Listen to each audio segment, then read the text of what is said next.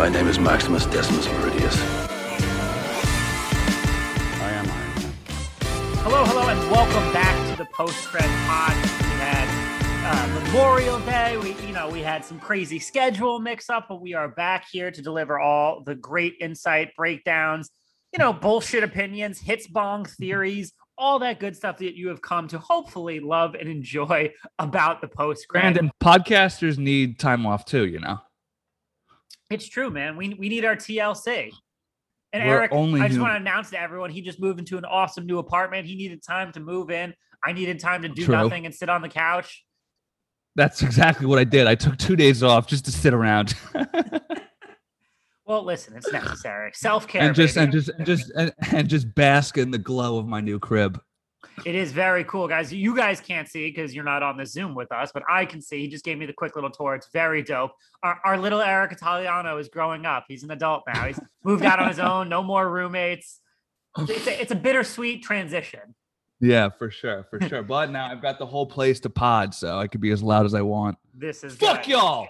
You see? And I am sure that you will take full advantage of that as we jump into our next essentially month-plus long segment, and that is the arrival of Loki. Probably, if you ask the everyday average MCU fan, one of the most anticipated Disney Plus Marvel series finally arrived. Now, we got the first 2 screeners as critics. We'll be talking about the pilot episode, which will air 2 out of tomorrow 6, Wednesday. right? There's Yes. 6 total. Okay. 6 episodes, just like the Falcon and the Winter Soldier. So, we have a little bit more insight, but don't worry, we will not be giving any spoilers for episode 2. This is just an episode 1 talk today. Before we jump into that, of course, let's hit some of the trending news to start. Some big potential news. Obviously, we don't know, but an unconfirmed report from Illuminati, which has gotten some scoops right in the past and which has gotten some scoops wrong, just like a lot of us, that Namor will be in Black Panther Wakanda Forever as played by Tenoch Huerta. And I apologize if I'm butchering that, which I definitely am.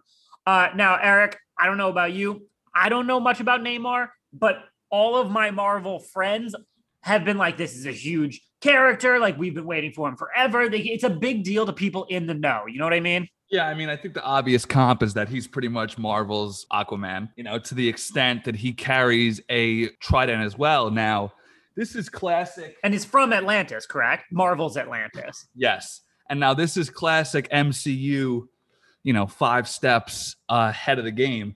People are connecting the dots to the scene in Endgame where Okoye, I think I'm saying that right. Yeah. When they're like meeting at Avengers HQ and Natasha is like leading the talk and Okoye says like, we heard like an earthquake in like middle of the ocean. And then Black Widow was like, and what did y'all do about it? And she's like, nothing. It's an earthquake in the ocean.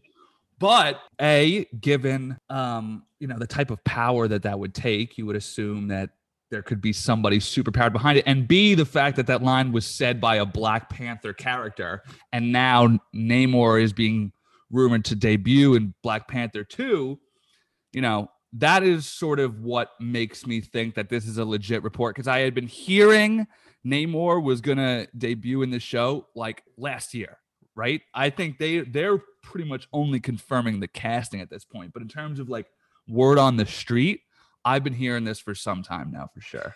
So somebody out there is going to have to fact check me. I believe when Endgame came out and that theory about the earthquake started, I believe one of the producers came out and shot it down and said it was just like, we just needed a disaster. But as we look, one, someone needs to fact check me because I'm not 100% on that. And 2, as we saw with the little kid in Iron Man 2, who ended up being Tom Holland, they love to retroactively go back and be like, oh yeah, we knew this all the time. Yeah. Fine. That's totally fair.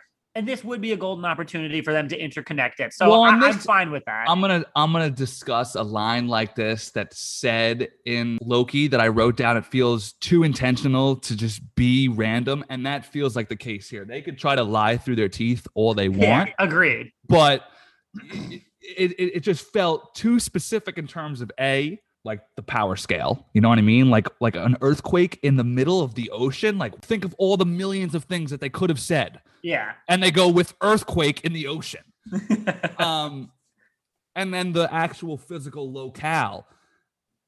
again, I would need to be fact checked here, but as far as I know, Atlantis is off of the coast of Marvel's Africa type thing. So it would be cool. Geographically nearby. So the pieces of the puzzle fit into place whether or not it was intentional, and it very well could have been. They could have just been lying. So we'll have to see. We'll update you guys as we hear more and everything. But yeah, Namor, very big. As for who they deal. cast, you guys know him from Narcos Mexico. He's the guy who plays, I mean, this is not very narrowed down, but the guy who seems like he's always high on coke, which is basically the entire show.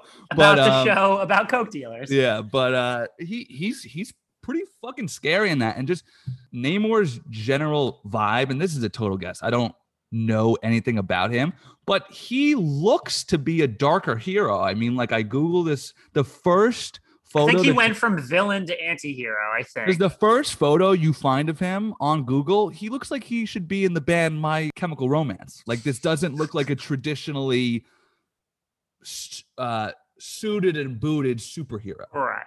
No. So we'll see. We'll see how this progresses. Could be potentially huge for the MCU, but we will see. Next up, Cruella sequel is officially in development for Disney Plus. You and I both liked it. You and I both thought it was one of the better live action reimaginings. I think Scott Mendelson, who's the box office reporter for Forbes, said it well in that when you look at the money and everything in the Disney Plus equation, Cruella was a successful disappointment, which I thought was a unique but insightful term. So listen, I off the top of my head, I thought the sequel to a Cruella prequel would be a 101 Dalmatians. Apparently Disney has other plans, but like I'm fine with that. You know, I would return to this world, especially if it's a Disney Plus exclusive. Yeah, well, getting the creatives involved with the very good first one is key. But I do think that this is where we wade into the very territory that we found detracts from the other original Disney IP films, and that they're just blatant cash grabs. Cruella was also that, but at least it had, and I spoke to Mark Strong about it, it had some artistic integrity to it. Once you start throwing out sequels about a story that pretty sure we've already gotten the sequel, as you've just said, you know, now they're inventing a whole new middle-quel type of film, yeah, you know what I mean? We got to brainstorm a catchy name for that. So, you know, again, will it undermine my thoughts about the first one? No, but does it worry me that this is just how they're going to do things now, and they're going to granularize, I don't even know if that's a word, but completely strip down every IP they have to the tiniest individual parts and then exploit those parts over and over again? That is obviously not great. Like, why have we not gotten the prequel spinoff of Bambi from the hunter's perspective? You know, that's clearly next. But that's the road, though. But that is where this ends. This would see Cruella, like, I'm assuming, like building her empire, I guess, and you know, skinning dogs to start. Yeah. So I think the fact that the director, writer, and of course the star are all attached to return obviously bodes well. The best example of this on paper, like the net positive example of this, is Lightyear. Right. Isn't the fact that that's something, a concept and a star and a reimagining of an IP in a way that we find exciting, but that is very often not the case when you do this strategy.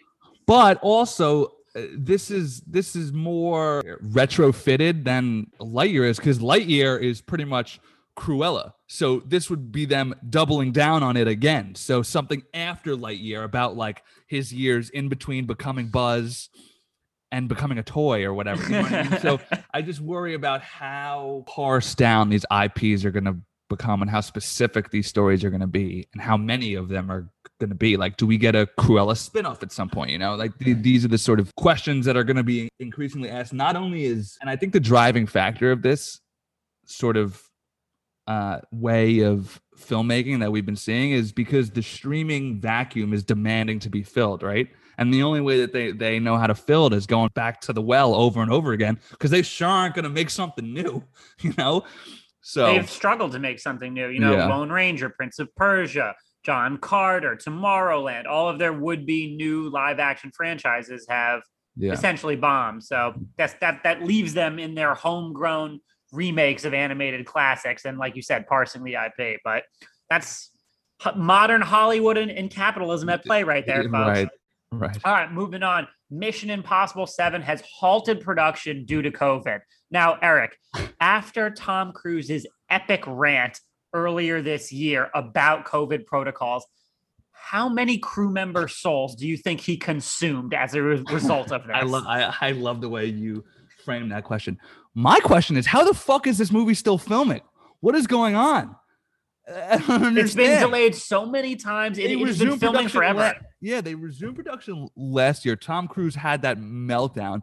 As far as I know, England doesn't have COVID as under control as we do here right now, but you would still think the middle of summer, they've been in production for what feels like the last five or 6 months. How this is happening now is sort of beyond me.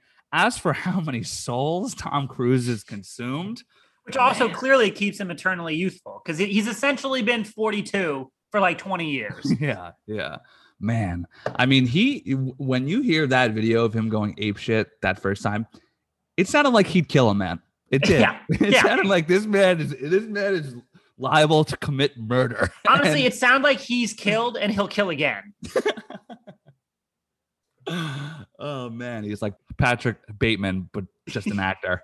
I would watch that movie actually, or like a Showtime miniseries. Look, yeah, but to be honest, I honestly can't believe it's been shut down again. They were supposed to be filming this in concurrence with MI8 as well, right? And I think it was supposed to come out later this year. Well, when is MI7 dated for? I can't remember now, but I think originally it was supposed to come out close to Top Gun Maverick, I think. MI7 currently has a May 27th, 2022 date. I don't know how much production they have left, but they gotta wrap shit up before like August, really, if they're gonna make that date. So, all right, Issa Rae is going to voice Jessica Drew, aka Spider-Woman, and Into the Spider-Verse sequel. Yeah, great call, great casting. Can't wait for that movie. Even though they got new directors, it's like, Phil Lord and Chris Miller are still producing, so I'm in 100%. But the Spider-Woman we got in the first one was a different Spider-Woman? Spider-Gwen. She was Gwen Stacy. Yeah, okay. I actually had to ask that question as well. I wasn't as well versed, and my Marvel friends were like, yeah, they're completely different characters. Okay, gotcha. Follow. Yeah. Okay, I'm all on board with that. Oh, speaking of Jessica Drew, rumors that I've been seeing out there from Marvel fandom is that is who people think Emilia Clarke was cast as.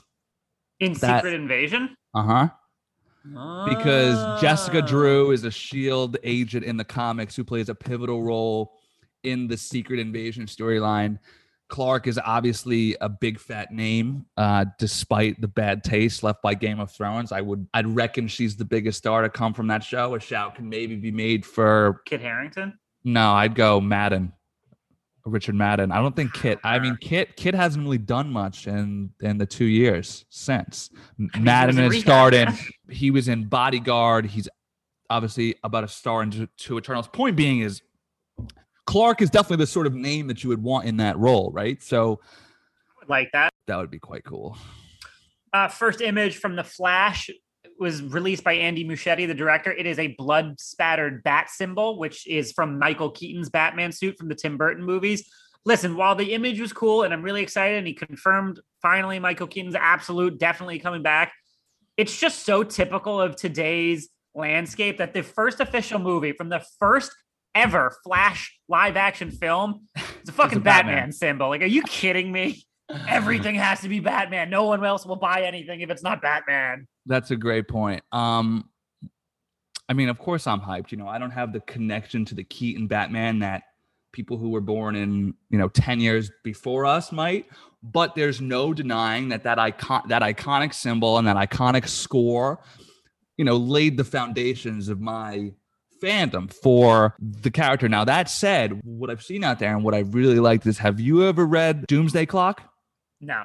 Okay, so Doomsday Clock is pretty much, it's a direct sequel to Watchmen that sort of blew the multiverse up and revealed that like Dr. Manhattan was sort of pulling the strings. Now, I'm not saying that. Does he fight Superman in that? Is Dr. Manhattan, they cross paths in that at some point, but people are saying we've been expecting Flashpoint when this image is more invoking Doomsday Clock, which is also sort of this multiversal reshaping the reality timeline rules type of story.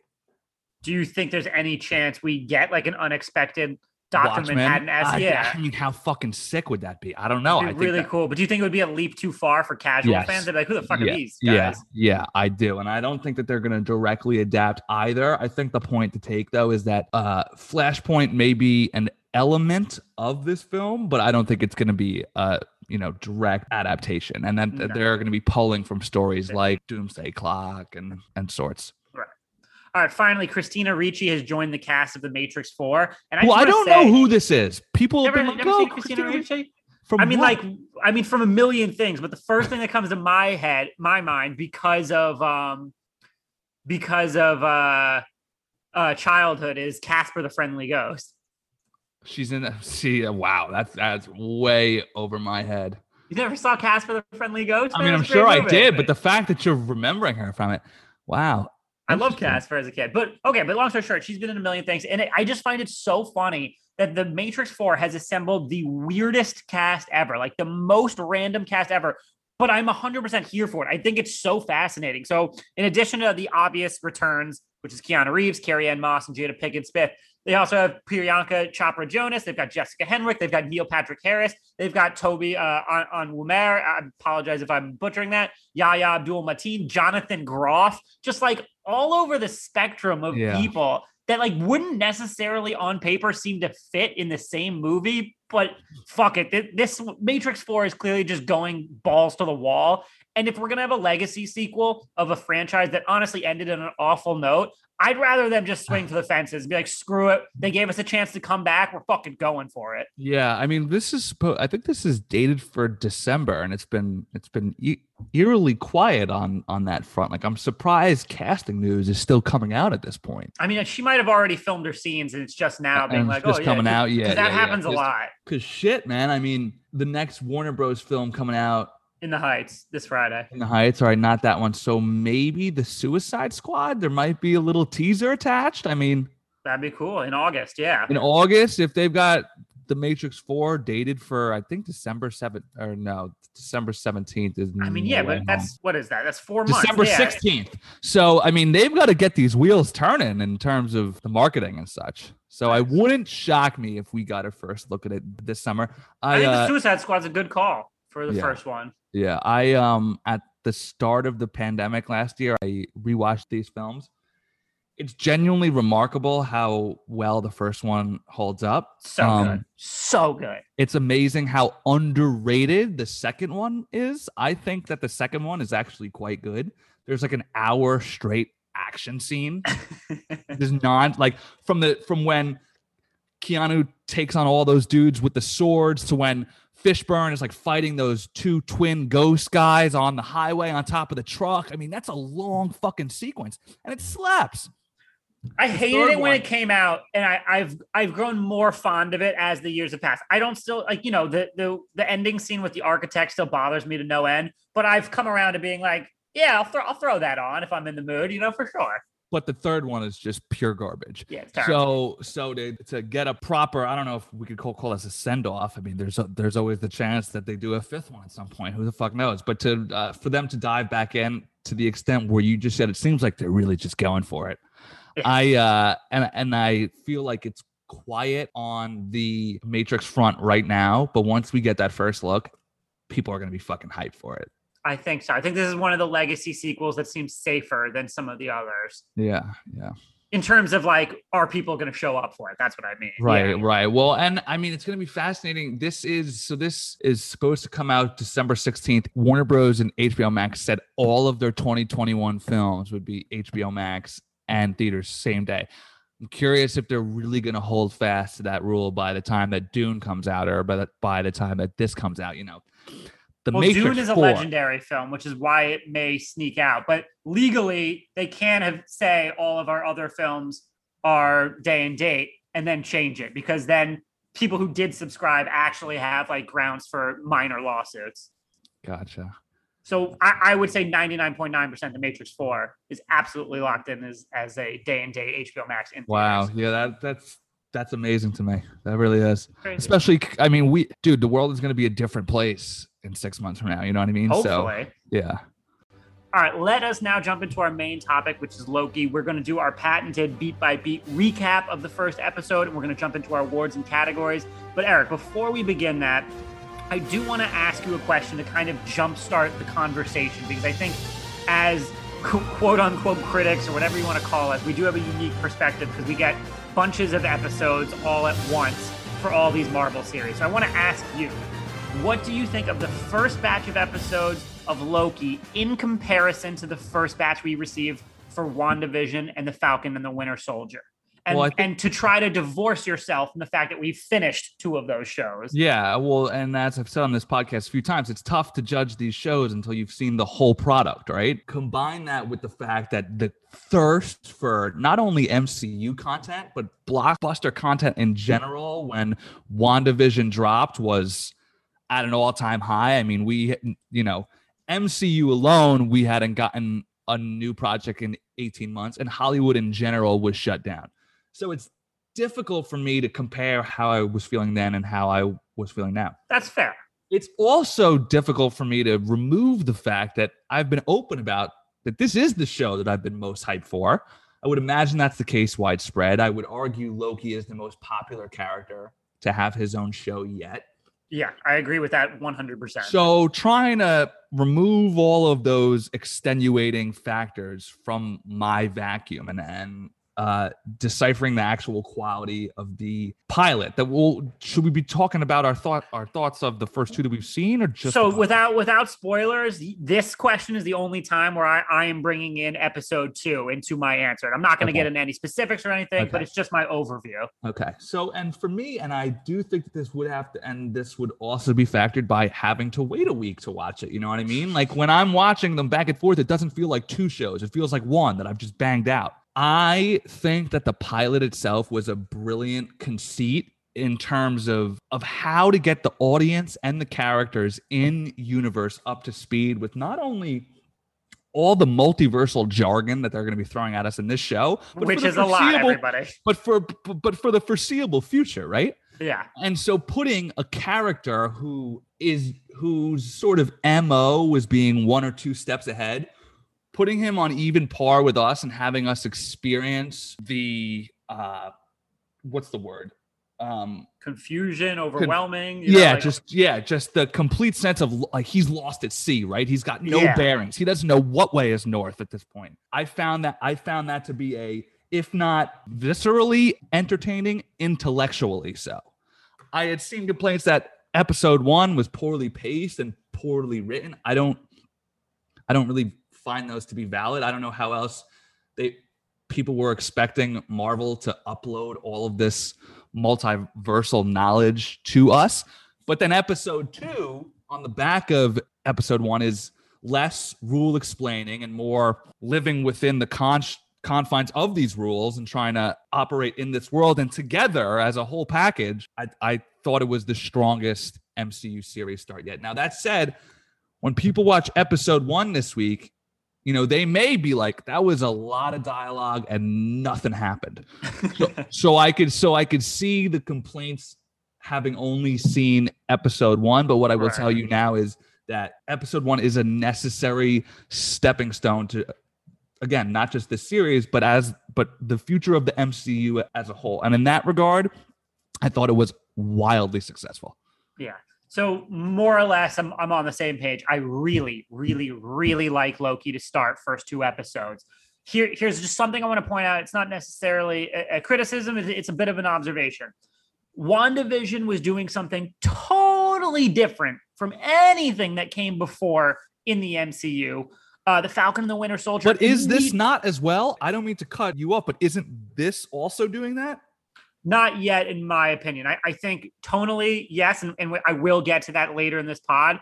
But in terms of early on, let's be real. I mean, no other MCU feature has been as weird and obtuse as WandaVision, which was for the first couple episodes we were in different sitcoms and we didn't know what the fuck was going on. Right, facts. And in conjunction, the Falcon and the Winter Soldier immediately carved out space for contemporary themes of race and legacy. I think both shows from the beginning had something very clear to say. And I think Loki may be more purely enjoyable than both to start, thanks to great dialogue, fast pace, lots of quips and gags, multiverse timeline shenanigans.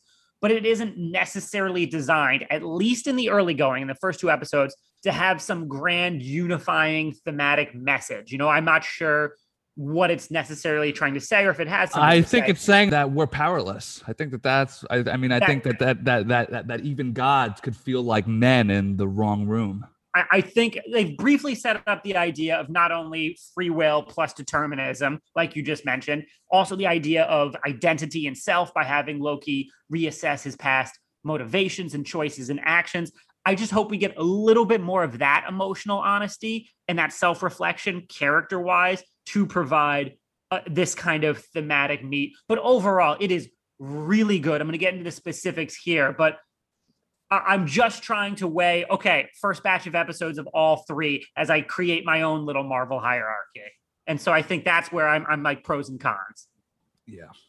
But that's what makes it interesting too. All right, but let us hop into our recap now.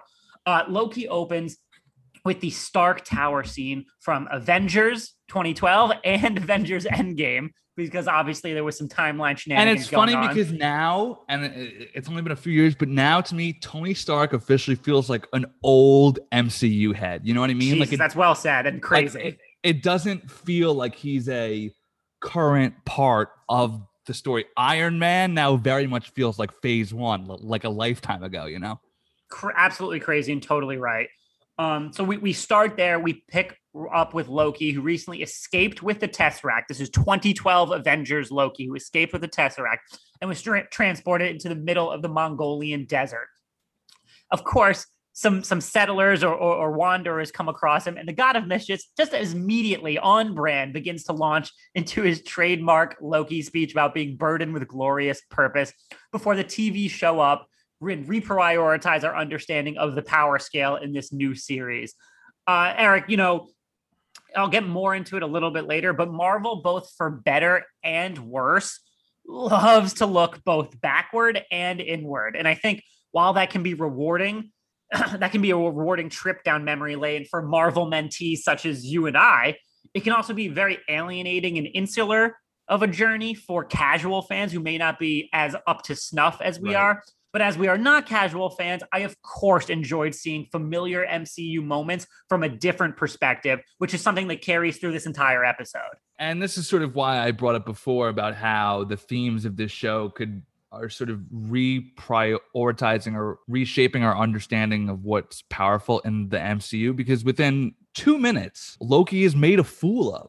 He is completely lapped by what looks to be just a standard TVA cop. She doesn't seem like she has any sort of powers beyond the fact that she's part of the TVA. But in that moment, immediately, Loki, as we recall, was the Avengers' #1 threat back then. You know what I mean? They were all hands on deck to deal with this guy. And now she shows up with her little baton, smacks him in the face, and he's got no move. Which, by the way, was just a creative and humorous little fight move, where he's frozen in time and we're all, completely fine. And he's just like, no. And they wait a beat for the reveal that it's not really slow-mo and that he's in slow-mo. And I thought that was funny. But I thought right off the bat, that was sort of a good way to prepare us for how fish out of water this series, or at least this pilot, is going to be. Yes. And then Loki, as we just mentioned, he's apprehended and taken to TVA HQ, where he's given basically a crash course in these new multiverse rules. And us, that's really why it's there, right? Yeah. As you said, episode 1 is exposition heavy. I think for the most part, the exposition is delivered creatively and entertainingly for the most part. Well, Miss Minutes explains the timekeepers and the sacred timeline, which is essentially in a very Schoolhouse Rock-esque video. Which I was going to mention later, but I'm going to mention now. That's a complete and utter ripoff of Jurassic Park. Oh, really? Yeah, the video, the cartoon video explaining as exposition. I liked it, but this was less homage and more just like, we're going to rip that off. Wait, but did you have Schoolhouse Rock? Yeah, of course. Conjunction, junction. What's your? Or I'm just a function? bill. Yes, I'm only a Yeah. bill. And I'm sitting here. Yeah, so that's what I Yeah. thought of too. So It is cool. yeah. So she explains the timekeepers and the sacred timeline. And essentially, what it means is there's all these diverging timelines all at once. And the timekeepers decree what is the main priority, timeline prime. And it's up to the TVA to make sure we stay on that course and we don't deviate from that. Eric, so one of which whole, being Kang, which yes, we get our first look at as sort of a cartoon Kang.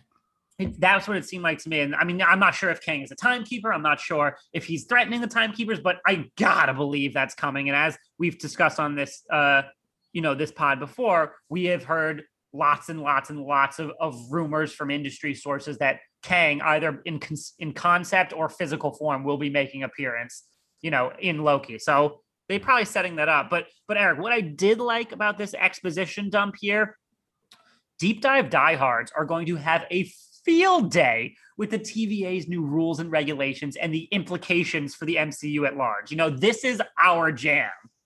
Well, I actually have a very cool fact about this little brief scene that I was going to save for later, but I'll bring up now. So when they're explaining how they're at the dawn of time, there were X amount of timelines and they were, quote, in a multiversal war, writer Michael Waldron was asked if that is a hint at Secret Wars, and he didn't say no. What's Secret Wars again? Secret Wars is not Secret Invasion. Secret Wars is essentially like this all-powerful being called the Beyonder. Oh, I know the Beyonder. Okay. Zapped a bunch of Marvel heroes and villains to a planet called Battleworld, where they all fought each other. Now, obviously, that's not a direct comp, but the idea of like multiple timelines battling each other is Secret Wars-esque. And when asked about it in an interview with Murphy's Multiverse, he was asked if that was a tie-in, and he said, quote, "We'll see. You'll probably know as well as I do. Not everything is just there. If the purpose of that whole thing was just to indoctrinate the audience and everything, yeah, we'll see how this plays out in the MCU going forward." So as you kind of said before, Marvel loves to like retroactively be like, we put that in there. We told you it was coming. But even before reading this quote, when I saw that, and just the way that they just the key phrase of multiversal war really perked up my ears. That would be very cool. And whether or not it is, well, that remains to be seen. But that is a potentially very, very interesting connection. All right. So meanwhile, we are introduced to Owen Wilson's agent Mobius, who finds himself investigating a crime committed by the devil, says a young witness, in 1549 France. Owen Wilson, just phenomenal Pitch in this perfect. show. Like shockingly good. Pitch perfect. And I had put out in a tweet that, and this is his MO in general. He's able to be matter of fact without sounding terse. You know what I mean? Like he's able to, some people are offended by the truth, right? The truth could be a very sharp weapon to wield.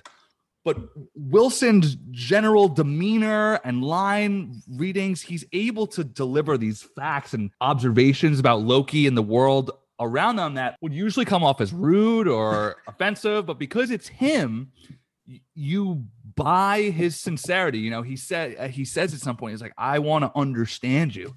And I fucking believed him. Like, I didn't think he was like trolling him or anything. I genuinely believed him. Yeah. I think particularly in episode 2, in the early going, the dynamic between Mobius and Loki is the strongest element thus far. And just as you said, there's something just like, oh, wow, time travel, me and Loki. Yeah. Like, it's just like wonderful. You know what I mean? Yeah. Oh, wow. I'm Owen Wilson. Well, and that's the thing. It's right. It's the disarming nature of his presence that is the vehicle for this very high concept multiversal language to be delivered in a format that we understand. He is the one who is outside of Miss Minutes. He's the one who is explaining how this world works, and how the timelines work, and variants, and the nexus points, and all that shit. So And he does not have an easy role here. He has to deliver, like you just said, heavy lifting exposition, and yet, and I'll get to this later, and yet their conversations and back and forth are so kind of rippling with energy and humor that it really feels organic, entertaining. I was involved. It wasn't just like so much information I can't, handle it. I would love to know at exactly what stage they decided they were going to try to cast him. Like, did they write the character? Like, because the casting feels so pitch perfect that which has been Marvel's like strongest attribute, I think, from day one. Casting.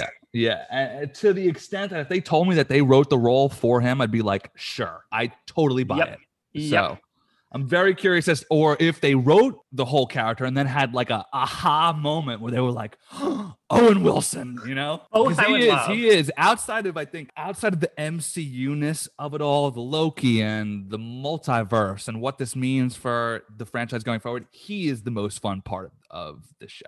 It's great.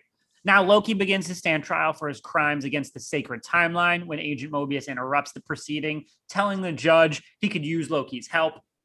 Mobius then takes Loki to a private room where he shows him key events from Loki's life. So killing Agent Coulson in 2012, the Avengers, the attack on New York, his mother Frigga's death, a lot of other big moments in the MCU. And he questions him and his purpose.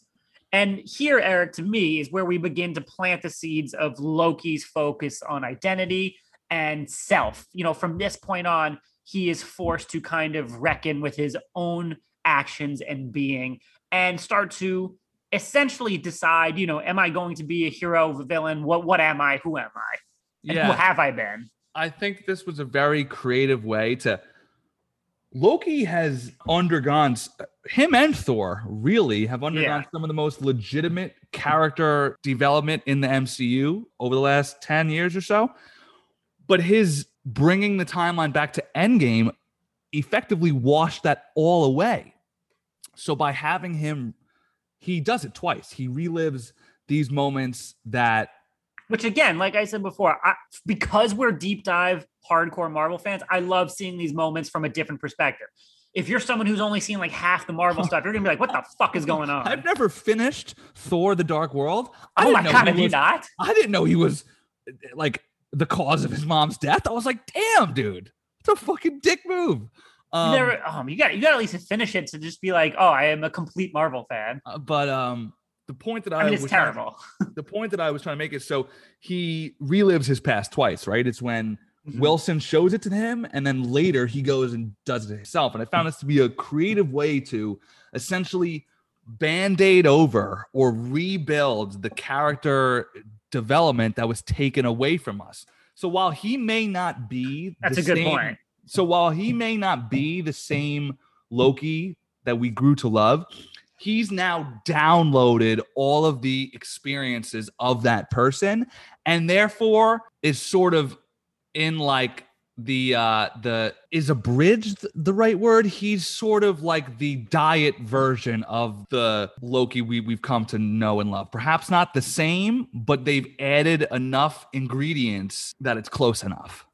The reason why memory is so important is because memories tell us who we are, and it's what enables us to learn from what we've done in our life, both good and bad. And so for him to basically download, yes, the great term for it, the memories of our prime Loki, it's a catalyst, a necessary catalyst for him to be an interesting, compelling character capable of change. Absolutely. Because if you think about when that character has been his most compelling, like I look back at Avengers 1 and Thor, and I'm like, he's only a good villain because the MCU's villains kind of suck.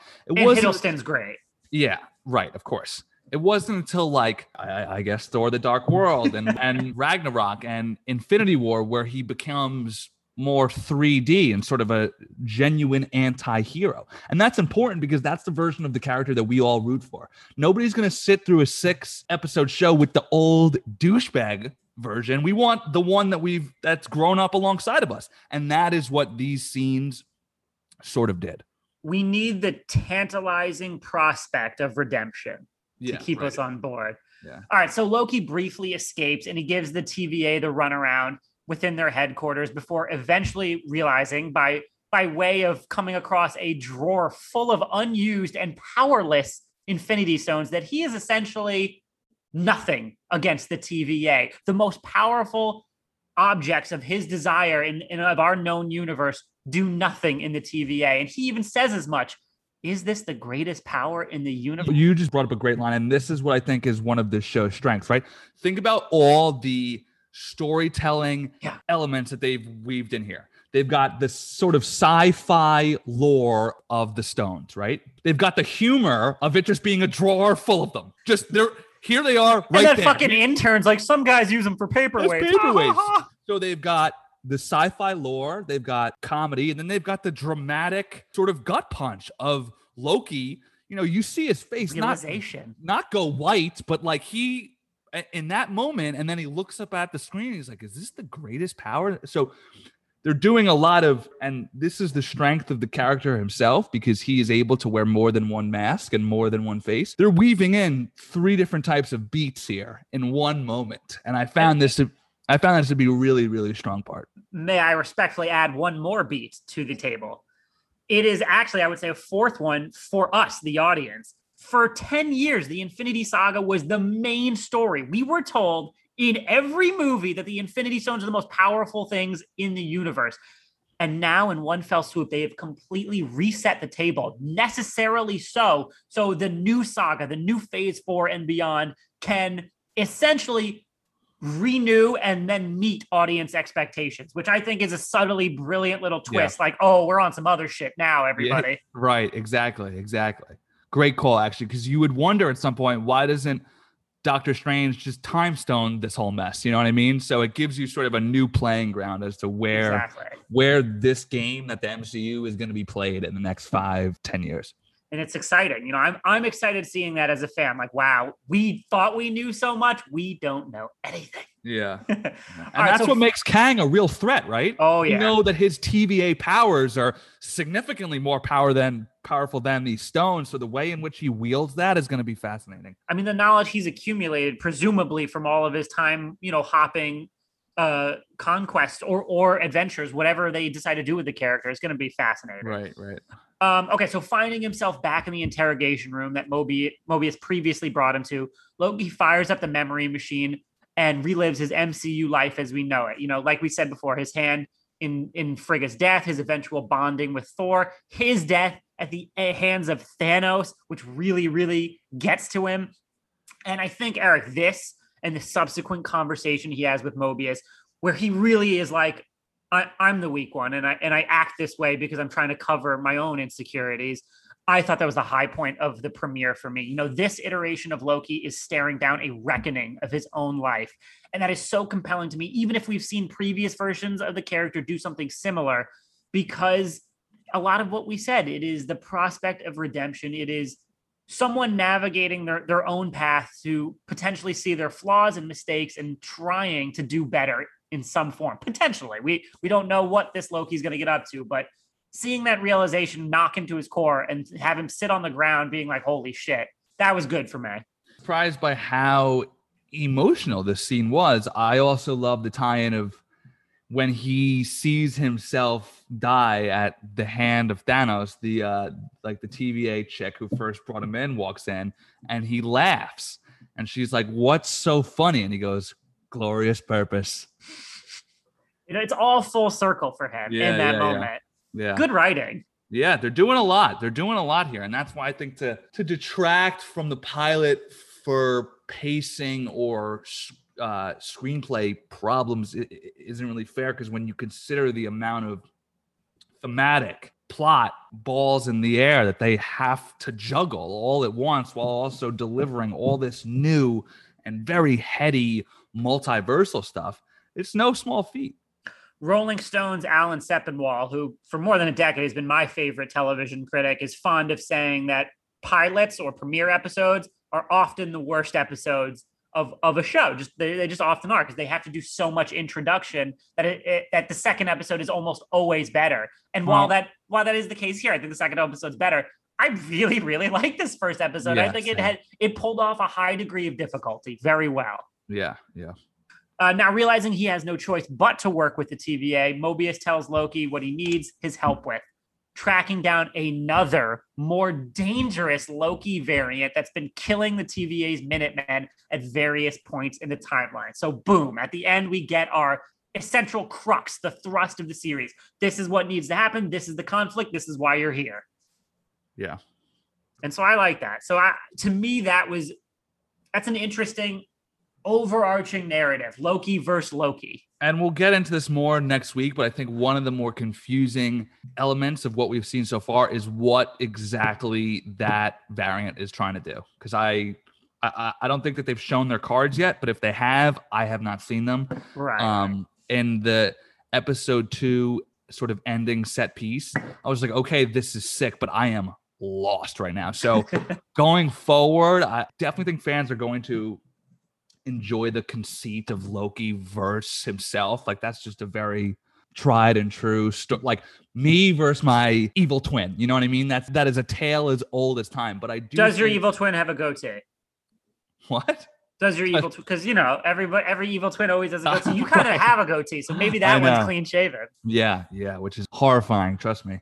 But I do think that they have some legwork exactly, in the final 4 to explaining exactly what he wants and how that relates to the timeline and the timekeepers and all that jazz.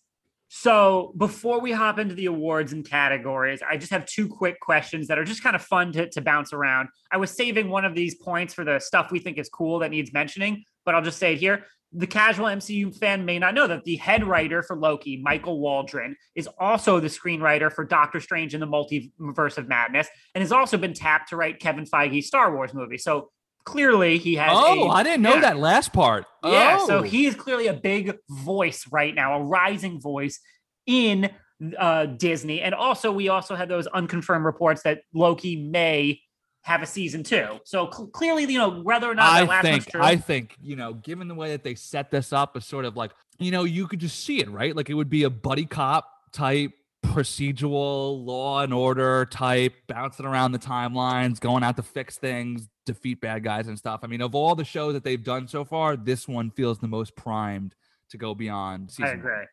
So my question is, with all of that background knowledge, do we think they're setting up a direct tie-in to Spider-Man No Way Home and or Doctor Strange 2? Yes. And the reason that I say that is because I can't remember. I think this is episode 1, so I'm trying to be careful here. It's not really a spoiler. I just don't want to go too far ahead. But they're explaining how if the Nexus events pass that red line, it will create a multiverse and therefore, as they talked about at the top, a multiversal war. And I think that is going to be the direct tie-in to Spider-Man 3. Whatever Loki does in this series is going to fuck the timeline up beyond belief. And by the time we get to No Way Home, that timeline problem is going to be unleashed. And that's how we'll get Spider-Man A, B, and C. And I guess how Doctor Strange in the Multiverse of Madness and Wanda are like, we got to fix this shit. Yeah. So and because there's a specific moment where it's like, as the variant lines, I don't know all this. See, I don't even know the fucking terms to use. The vernacular is tough. But as like the branch timeline is approaching the red line, it says, warning, multiverse. So like they are very aware of like right now, the MCU is not a multiverse. It's a universe. There's only one. But whatever Loki's going to do is going to change that. All right. Now, second question, and this is just kind of a silly, fun one. Loki lost a bet and became DB Cooper. What other historical events did he influence throughout, human history? And also, my question is, did Loki time travel to 1971 to become DB Cooper? Or was that simply the point at which Earth's history was at in that moment of Loki's long lifespan? That's not important. It's just fun to talk about. Yeah, I definitely think it's the latter. I think that like he was just existing at that time. That's what I presume to think. Because they're thousands of years old, these guys. Yeah. Thor once said, he's like, I've lived for 1,000 years and killed twice as much as that, so. Badass line. Yeah, that is a badass line. I don't know. Was he involved with the Knicks drafting Ewing? Like, how deep on the conspiracy scale do we want to go? Do we want to go? Would I have been surprised if David Stern was in cahoots with Loki? No, I would not have been. I don't know, but I hope there's a few more Earth historical shenanigans where I'm like, oh my God, that famous event that we know of, Loki was there. Like, that's fun for me. There's another one in episode 2, but we'll we'll say. All right, let's jump into our awards and categories. Infinity Gauntlet Award for the real MVP. Eric, for me, I am going with the trifecta of tone, design, and structure. As we kind of have talked about throughout this podcast, WandaVision, deliberately obtuse in early episodes with something radically different.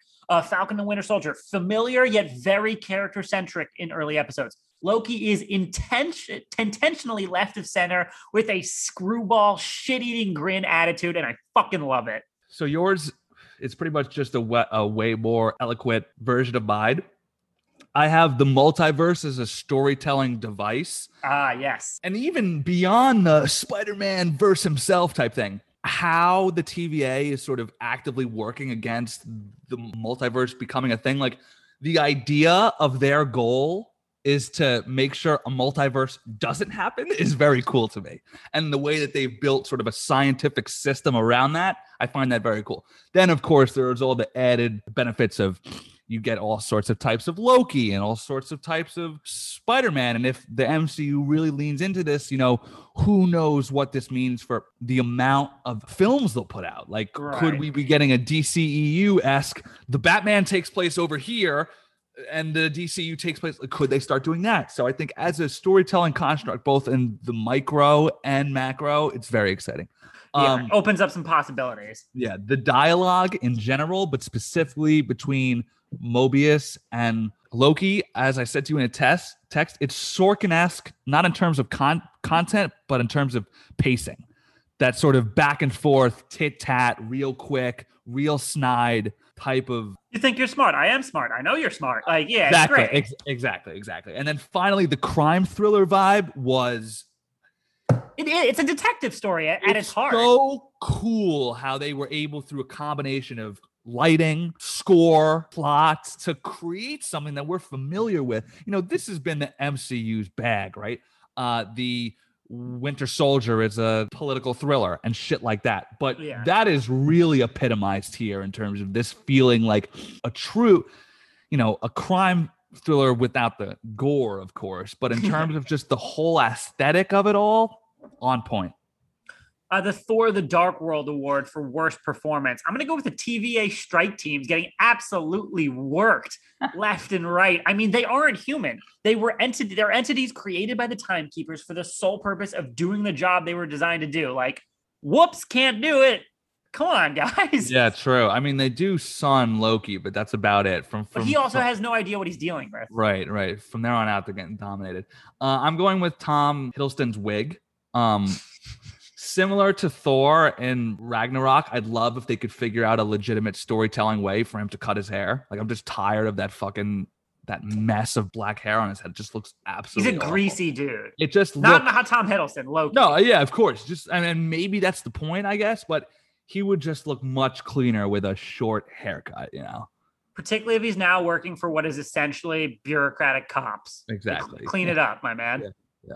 All right, the Jarvis Award for best performance by anyone except the lead actor. I mean, obvious. It's Owen Wilson, who is taking good writing and dialogue and making it even better. He is such a perfect semi-straight man to Loki's antics, and I think that grows even further in episode 2, which we'll talk about next week, but just on the money. Yep, same here, and I know that this is kind of cheating, but I did just want to give a shout to Hiddleston because similar to what I found about Paul Bettany and WandaVision or Sebastian Stan and Falcon, I think that this series is giving these actors who have been playing a blockbuster popcorn role that's never really confused with dramatic acting, but giving them a real chance to explore the character in deeper, more meaningful ways. Yeah. He's doing action, drama, and humor all in this one. Physical comedy, dialogue comedy. He's a good performer. Comedy. The scenes of him reliving his life, his smugness being slowly stripped away. These shows are giving both the actors and the fans of the characters themselves a chance to explore these people more. And I think that's a great thing. I agree. The Tony Stark Exposition Award, aka the Star-Lord Who Award for shit we need explained to us. Again, this isn't super important, but it's something my crazy little brain fixated on. Loki puts forth that the main sacred timeline decreed by the Timekeepers is what is supposed to happen, with an example given that the Avengers were supposed to time travel in Endgame. So I want to know what the difference, if any, is between this and the 14 million plus realities Doctor Strange explored in Infinity Game, and why him even exploring other realities didn't all of a sudden create variants that threatened the TVA's multiverse systems. And if Infinity Stones don't even work in the TVA, and we know that the TVA is resetting reality left and right, should we even trust what the stones do in the material world? Well, that's why it's going to be hard. It's going to be hard for them to toe that line going forward, right? If you pull on the wrong thread too hard, you'll unravel the whole thing. You know, which is also like a suspension of disbelief for us, the audience. Right, but at the same time, these things are also a little bit meant to be obsessed over. Yeah. For me, I talked about this at the top. I think I would like more details about the multiversal war in the Miss Minutes sort of tape, because I think that that's not only sort of will give us a better understanding of the multiverse as a whole, but if that is a legitimate Secret Wars heads, because if that was, and they put the Secret Wars, like, this allows them to explore the timeline both ways, right? They can go forwards, but they can go backwards too. So, you know. And as we've said before on this podcast, like, I always felt the Star Wars universe could expand on both accesses, where Marvel really was kind of constricted to like more characters equals bigger expansion. And I don't necessarily think that tracks. Here, like you just said, we're starting to get into the open door possibility of something far more encompassing than what their expansion has been thus far. And I like that. Yeah. All right, the Time Stone That Real Quick Award, aka Rewind That Real Quick. I said it up top. The TVA tutorial video cartoon was ripped directly from Jurassic Park, and it's a fun way to deliver clever exposition, but it is a full-on ripoff. I did not know that. I'll have to go. You got to rewatch Jurassic Park, man. Classic film. I have a great one here. Hit me. I have a legitimately great one. So all right, when Owen Wilson first takes Loki down that hallway and he shows him the TVA in its full scope, right? And it looked very much like that Star Wars planet, the city one. Coruscant? Yeah. So Loki, when he realizes what this place is, he goes, this place is a nightmare. To which Owen says, that's another department. Now that one I'll help you burn down. Now, similar to the Namor thing in Endgame, I find that to be far too specific to just be a random line that happened to find its way. So let's break that down, right? They name check Nightmare in and of itself, which of course is a Doctor Strange villain that some fans had thought would pop up in WandaVision, could pop up in Doctor Strange 2. Nightmare comes from another dimension, which the more bureaucratic version of that word is department. You know, the TVA. That's true. The TVA is overseeing dimensions, but because they're at work, they call them departments. You know what I mean? So, and then thirdly, the fact that he was so quick to be like, oh, fuck those guys. I will burn that shit down with you, suggests that it's a nefarious, not great place. So I wonder, in addition to all this multiversal timeline stuff, if Loki is going to open some sort of door that he shouldn't to a nightmare realm or something. That is a great call. And absolutely, I thought the same when he said that. And I just love zooming out a little bit that the TVA represents perhaps the most heady, philosophical, universe-breaking development in the MCU in terms of what they can do. And yet, despite the futuristic sci-fi, essentially their aesthetic is like mid-century Americana cubicle monotony. Yeah. And it's like, you know, like Loki sitting at a tiny little desk with his own personal computer with a fucking tie and a jacket. It's just so funny to me. And I think that visualization just makes everything more enjoyably hilarious, given how grand scheme it is. Yes, dense. Yeah. So it's just funny. It all fits together. And I absolutely think Dimension Department is perfect. Well, I think that contrast is very much on purpose. I love it. All right, put this in Odin's Vault Award, aka put that in the museum. To me, the ability to organically create a beloved fan favorite character that successfully transitions from villain to anti-hero thanks to a mix of dedicated long-range story arcs and perfect casting. Because Eric, if you had told me 10 years ago when I was in the theater watching the first Thor movie that we'd be jazzed up for a TV show starring his greasy ass brother, I don't know what my reaction would have been, but it wouldn't be as exciting and happy and, embracing as it is right now. I mean, 10 years, you could go back, to Thor, the Dark World, be like, do you want to see more of this guy? Loki reliving his life. And then to that speech that you brought up where he finally cops the fact that, like, I don't like to hurt people. It's just what I do for power. That sort of honesty from not just a villain, but a character in general, like being that open about who you really are, to get that done with right off the bat, I think is, as I brought up at the top, smart, because it is an abridged version of the character development that Loki went through these last 6 years. And while it's not quite the same, they have him go through it again in this pilot. And as a result, the character we're left with is a far more compelling one. And more importantly to them, a better lead for a show. Yes, well said. All things agreed. All right, the Cap Lifts the Hammer Award for Best Hero Moment. And I'm going to go with a less obvious one. Mobius's understated, kindly approach to that French girl. It just gives you the entire insight into who his character is and what the TVA could be in terms of a force of understanding, sympathy. Also, just quickly, I thought that girl might be Joan of Arc, but then I did a little research. Joan of Arc died about a century before that scene takes place, because I thought that would have been cool, because Joan of Arc claimed to see gods and whatnot and angels. Yeah. And I would have been like, oh, a great example of them influencing history. But the timeline doesn't work out. I did Google what was going on in 1549 France, and I couldn't find much. So this is sort of just to build on the last one.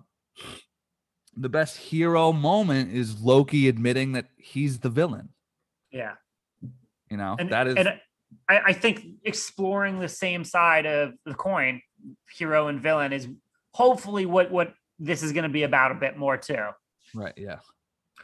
All right. So what is the worst thing you can say about this episode, Eric? For me, like I said before, both WandaVision and The Falcon and the Winter Soldier had something to say thematically right away.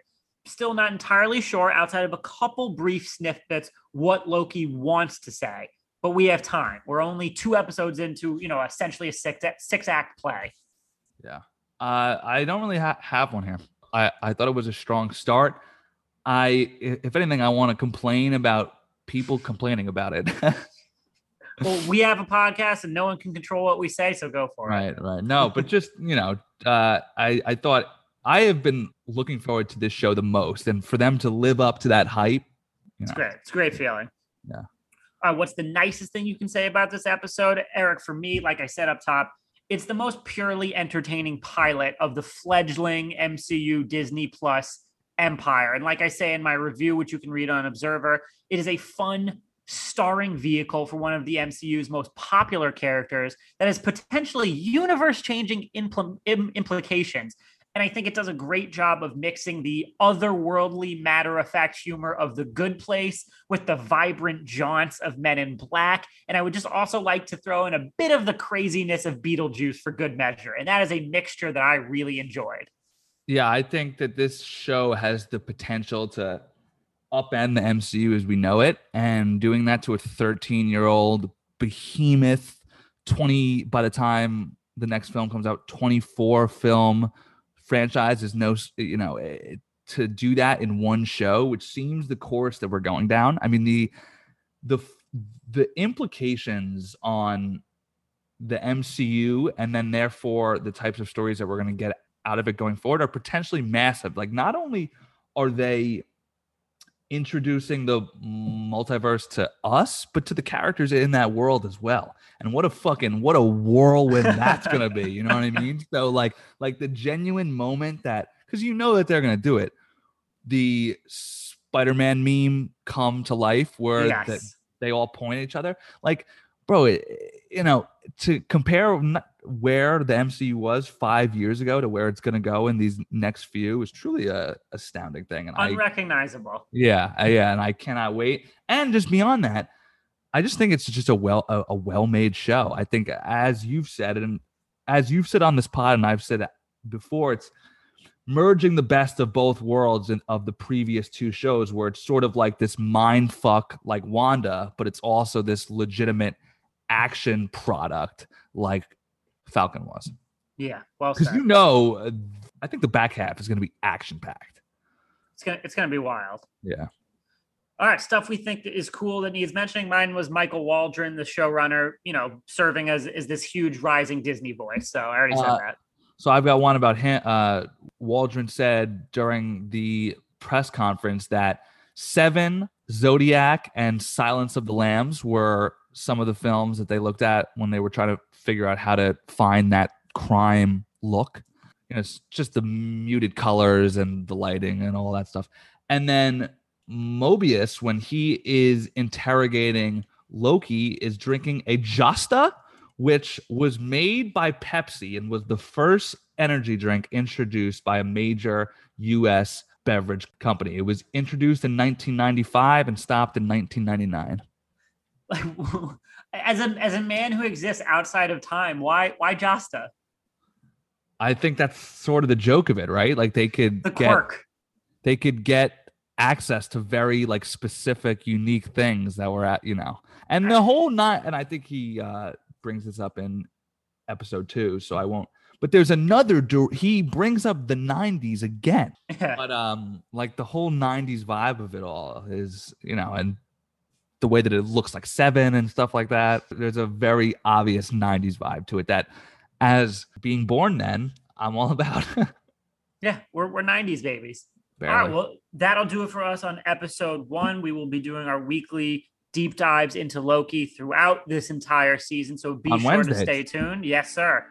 And make sure to follow us for any comments, theories, jokes, memes, whatever at PostCredPod. Please leave us a 5-star review. Really helps with our SEO ranking. So seriously, do that. Yes, please do. Like, subscribe, review, enjoy the show. Talk to you all next week. See you guys. See you. I'm gonna make him an offer, Captain.